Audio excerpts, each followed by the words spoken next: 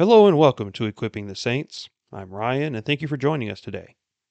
This is week 5 of our study of the book of James, and today I wanted to go through the scripture we did last time and then add on the final verses of chapter 1 to put this chapter to a close. While I was doing my study on this, I found a connecting scripture that perfectly complements what is going on here, and it is found in the Sermon on the Mount. So let's read the scripture first in the book of James, and then I will read what it says in Matthew chapter 5 to accompany this. So let me go ahead and begin with a word of prayer today. Lord God, we thank you for bringing us back here to your word. We love your word, Lord, or we wouldn't be here. We seek your truth. We seek your love. We seek wisdom. And ultimately, Lord, we seek a relationship with you that cannot be so easily broken. Lord, help us to understand what religion really is, and that religion is not the final outcome, but rather a relationship with you that is unbreakable and continues to grow day by day. Please help us to understand this more as we look ourselves in the mirror with honesty and with transparency to see where we are at fault, where we are struggling, where we are holding on to things that we should not. And help us to discard those things, Lord, so that we can seek you with a whole heart and with a whole mind. Please bless the reading of your word today. In Jesus' name, amen. Okay, let's go ahead and read the scripture again, beginning in chapter 19 of James chapter 1 to the end of the chapter. This you know, my beloved brethren, but everyone must be quick to hear, slow to speak, and slow to anger. For the anger of man does not achieve the righteousness of God. Therefore, putting aside all filthiness and all that remains of wickedness, in humility receive the word implanted, which is able to save your souls. But prove yourselves to be doers of the word, and not merely hearers who delude themselves. For if anyone is a hearer of the word, and not a doer, he is like a man who looks at his natural face in a mirror. For once he has looked at himself and gone away, he has immediately forgotten what kind of person he was. But one who looks intently at the perfect law, the law of liberty, and abides by it, not having become a forgetful hearer, but an effectual doer, this man will be blessed in what he does. If anyone thinks himself to be religious, and yet does not bridle his tongue, but deceives his own heart, this man's religion is worthless. Pure and undefiled religion in the sight of our God and Father is this: to visit orphans and widows in their distress, and to keep oneself unstained by the world. May the Lord bless the reading of his word. So we come back to this piece of scripture again because there is more to glean from here. As we have said many times, we are merely scratching the surface in this study. You could spend years dissecting this scripture, and you would not exhaust everything you could find here. So last time we were here, we took a careful look at what it means to conduct ourselves according to the Word of God. We saw that we need to be quick to hear, which means we need to listen more. We need to shut our mouths more so that we can receive the goodness of God in prayer and in His Word. And we need not be hasty in our conversations with others. We need to allow people the opportunity to speak so that we can get to the root of what is going on with people. Whether you're counseling someone, whether you're witnessing to somebody, it's amazing what you can learn by simply just listening without asking a lot of questions. So we need to be people who are willing to listen. We're not to speak impulsively, and we are to be slow to anger. We are to be in control of our emotions. At the same time, though, we do not accept unrighteous things. We do not entertain things that we know God would be angry about. Yet at the same time, if we don't know what angers God, then we're in trouble too, because we do not know our Lord at all. So, what he asks us to do is to receive the word that has already been implanted into you, the Holy Spirit of promise, bringing the gospel to your heart and regenerating you. It's already there. You simply have to believe it and embrace it and then share it with others. But of course, most importantly, we need to have a full understanding of what that gospel is and what it means, because that is what is able to save your soul. That is what you believed in, and that is what has caused the lordship of Christ to be over your life. And certainly, we as believers want more people to be under the lordship of Christ. So why wouldn't we want to understand the very basis of our salvation? So it's not simply just learning as much as you can in the Bible. It's not about how good you are at Bible trivia. It's not about how many books of the Bible you can memorize, but it is to understand the deeper truths that God has for us in here. Because once we fully believe what we are reading, this should cause us to be obedient to it. If we read the Bible and we don't do what it says, the Bible calls us a hearer. You're hearing what the word is saying, but you're not really listening to it. Because if you were actively listening to the word of God, then you would be a doer of the word. You would be acting. There should be some form of action that shows that you are taking the steps necessary to obey God in all things. If we are not that kind of person, then we are like looking in the mirror and not recognizing who we are. Or I've even had those times where I look at myself in the mirror just out of habit, but I didn't really look at myself, you know? And so I walk away not really remembering what I looked at. But here's the reality of our situation. If we look in a mirror, what we should really be seeing is Christ. Christ in you. Because that's what you are. You have been made clean in the sight of God. You have been rescued from eternal damnation. You have been created into a new creature that resembles your Savior. And day by day by day, we are being sanctified. We are conforming to the image of Christ through the work of the Spirit and by the command of the Father. That is who we are.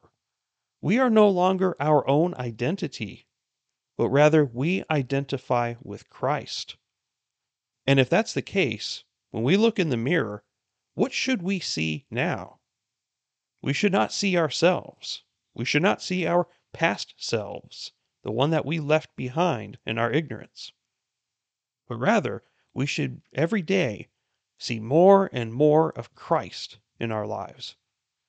And if we don't, there's something seriously wrong, because that means we are not doers of this word.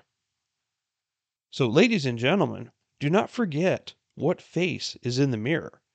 Not only yourself to hold yourself accountable and not ignoring the convictions of the Holy Spirit, but we also need to be active doers of the word. As it says here, effectual doers, where you're doing it and it is effective because you are doing it as God has desired you to do.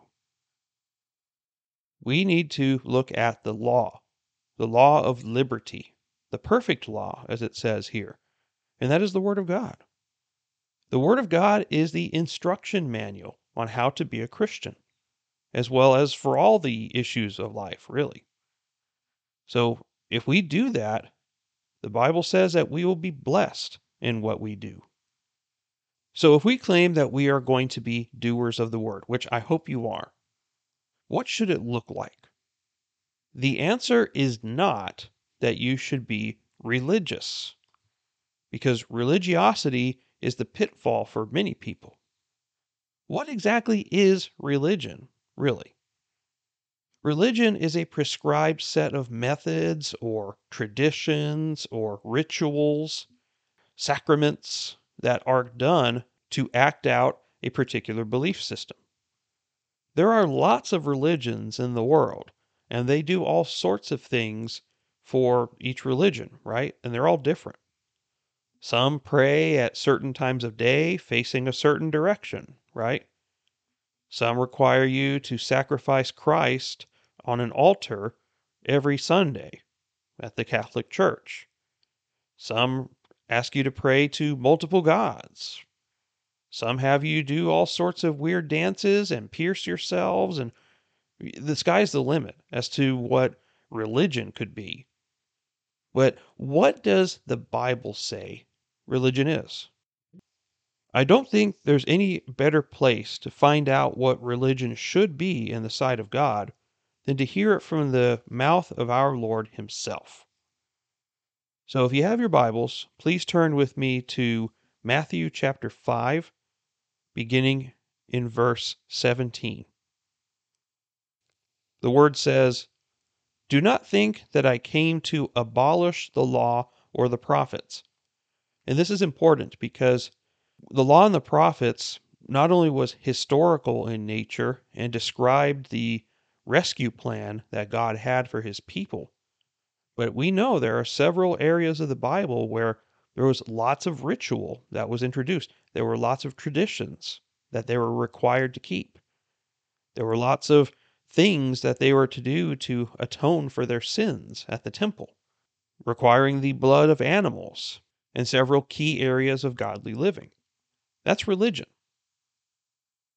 Now, here's what Jesus says about all this. Do not think that I came to abolish the law or the prophets. In other words, the whole Old Testament. I did not come to abolish, but to fulfill. So everything in the Old Testament was leading up to Christ. It was a foreshadowing. It was a sneak preview, if you will, of what Jesus came to do and what was going to come after. Verse 18. For truly I say to you, until heaven and earth pass away, not the smallest letter or stroke shall pass from the law until all is accomplished. Now, in the original Greek, it mentions the smallest letter of the Hebrew alphabet, which is called a yod, which kind of looks like an apostrophe for us. That is what he means by the smallest letter. That was a letter called a yod.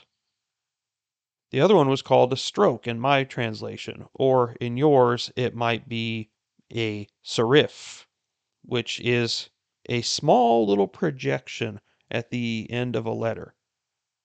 If you look at the Hebrew letters, sometimes one will look like an N, for example, a letter N, but then you'll see another little N next to it that has a little longer tail on it, or a little squiggly at the end of it. That is what he's talking about as that small little extra part there, as being the stroke. So even those small minor details in the Bible, none of it will fade away until all of it has been accomplished. Everything that the Old Testament has said would happen is going to happen if it has not already. As God himself said in the Old Testament, he sends out his word and it does not return to him void. Rather, it always accomplishes what he intends it to do. Verse 19. Whoever then annuls one of the least of these commandments and teaches others to do the same shall be called least in the kingdom of heaven. But whoever keeps and teaches them, he shall be called great in the kingdom of heaven. Please don't miss this. This is extremely important, what he's saying here regarding what we have read in James. If we are to be doers of the word, we are to obey all of it. We are to obey the great commandments, such as love the Lord your God with all your heart, soul, and mind, but even the ones that are the least of all. And there are several hundred commands that are in the Bible, and we are intended to keep them all. We cannot keep them all perfectly, of course, because we're human beings. We're going to mess up every now and then. But we should act toward completion of all of these. And it's all a heart attitude. And I hope we realize that. It's not all about religion. Religion itself is worthless if your heart is not in it. If you truly love God, then you will want to obey him. And that's what God really looks for in his people. He wants his people to choose to obey him because they want to be loyal to him, they want to honor him, they are demonstrating their love for him by taking him seriously. The worst thing you could do is to choose to disobey God, first of all, but secondly, is to act like a certain command or a certain law doesn't apply to you. And that is sad because it says here that if you annul even the least of these commandments, either by action or by whatever, you will be considered the least in the kingdom of heaven. It doesn't say you're not going to heaven, right? Let's understand that. Once you're saved, you cannot lose your salvation if you truly have it. But God does seem to give certain people degrees of honor in the kingdom based on your obedience on earth. This is very important, and I hope that we take this very seriously because we certainly would want to invest in our lives now so that we can reap eternal reward. I can't even imagine what heaven is going to be like. But to have the very thought that what I do now could have implications for millions of years ahead of me, it certainly has to be important. Not only because God said it, but this life is very short compared to eternity. So why wouldn't I want to do that? So let's look at the other side. What he says is great in the kingdom of heaven. He says if we keep the laws and the commandments and we teach them to who? We should be teaching them to each other as Christians, at church, amongst ourselves in fellowship. But we also have the responsibility to teach younger Christians, ones that have not been in the faith very long, as mentors. You should have someone that you should be mentoring. But not only that, but some of us, like myself, have kids. And we have a responsibility to teach our children the ways of the Lord. There will be a time they have to make the decision themselves, but while they're under your roof, they are your responsibility. And you have a command from God to teach your children the ways of God and hopefully lead them to Christ before they leave your house. So consider what he's not saying here. Let's flip it. Let's say if it's not keeping and teaching them, what is the opposite of that?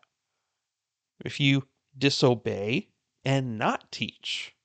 So what I'm getting at is that if we choose to not obey the laws and commands of God, and we choose not to teach them to our children, and instead we show them a bad example, we are failing in our religion. That is not religion.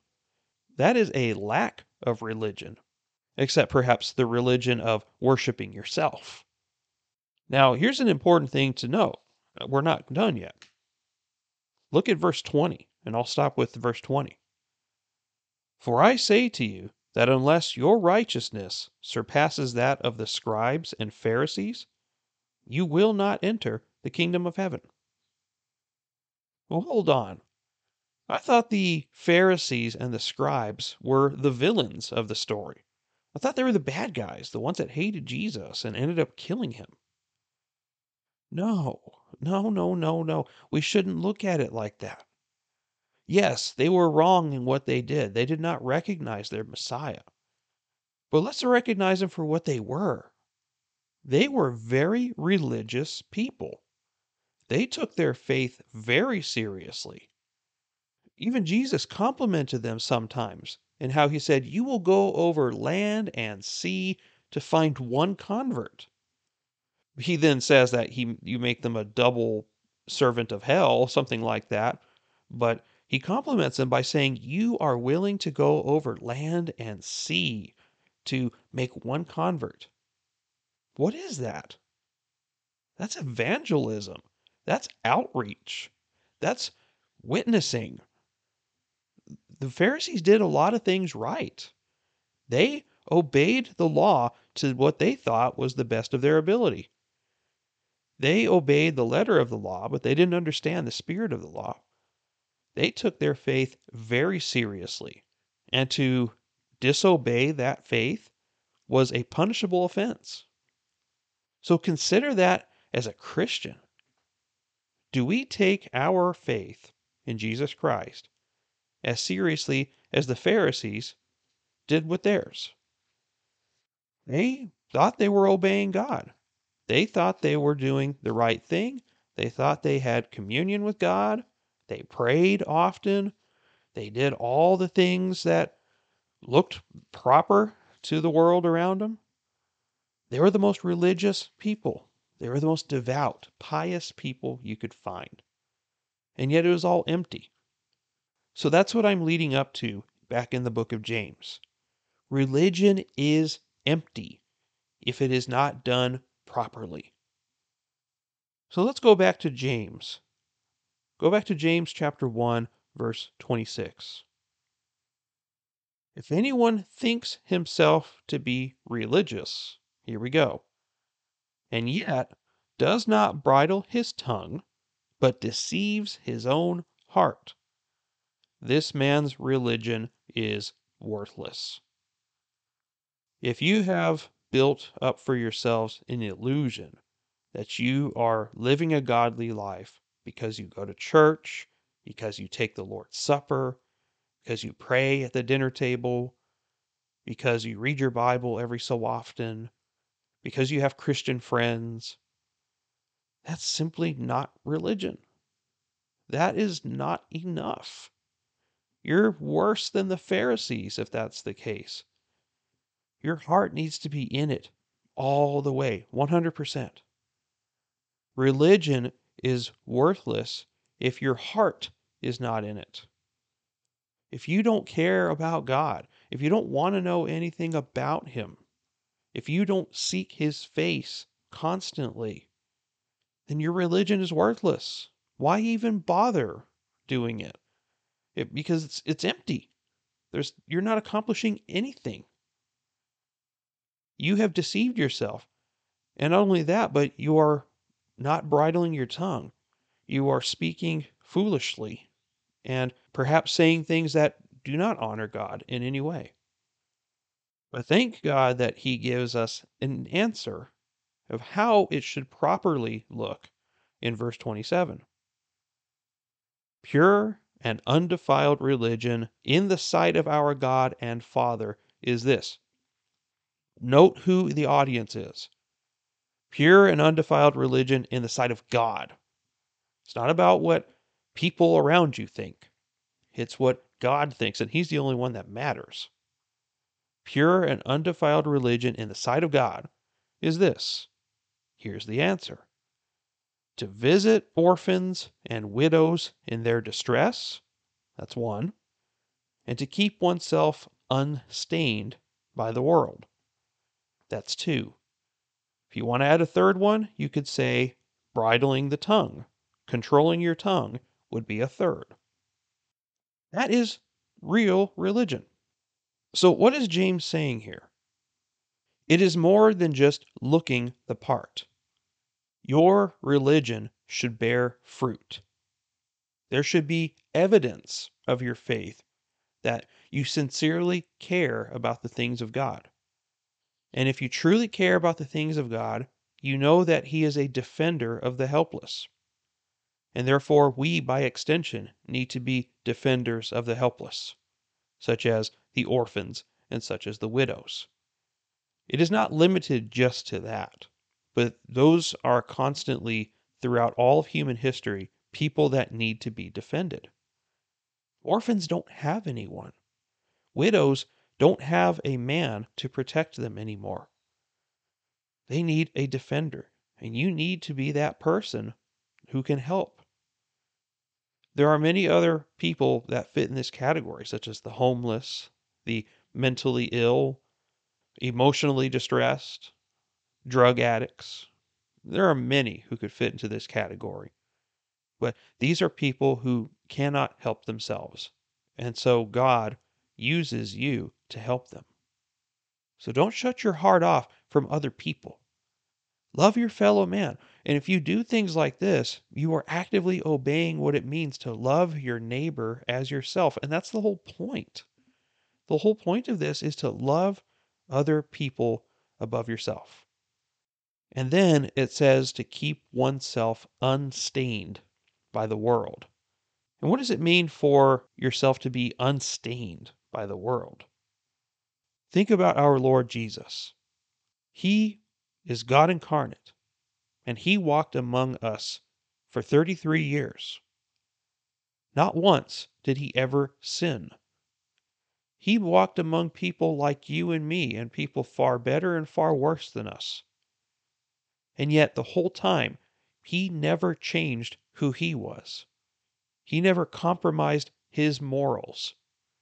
He never was swayed by people. He was a constant, just like he has always been, because he's God. But we need to be the same way too.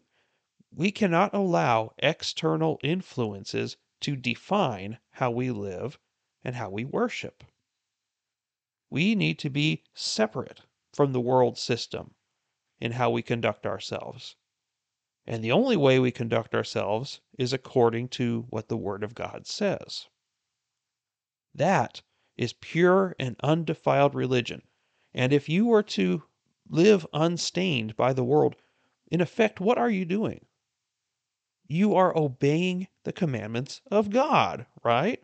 That means you are living in a way that is pleasing to your Lord.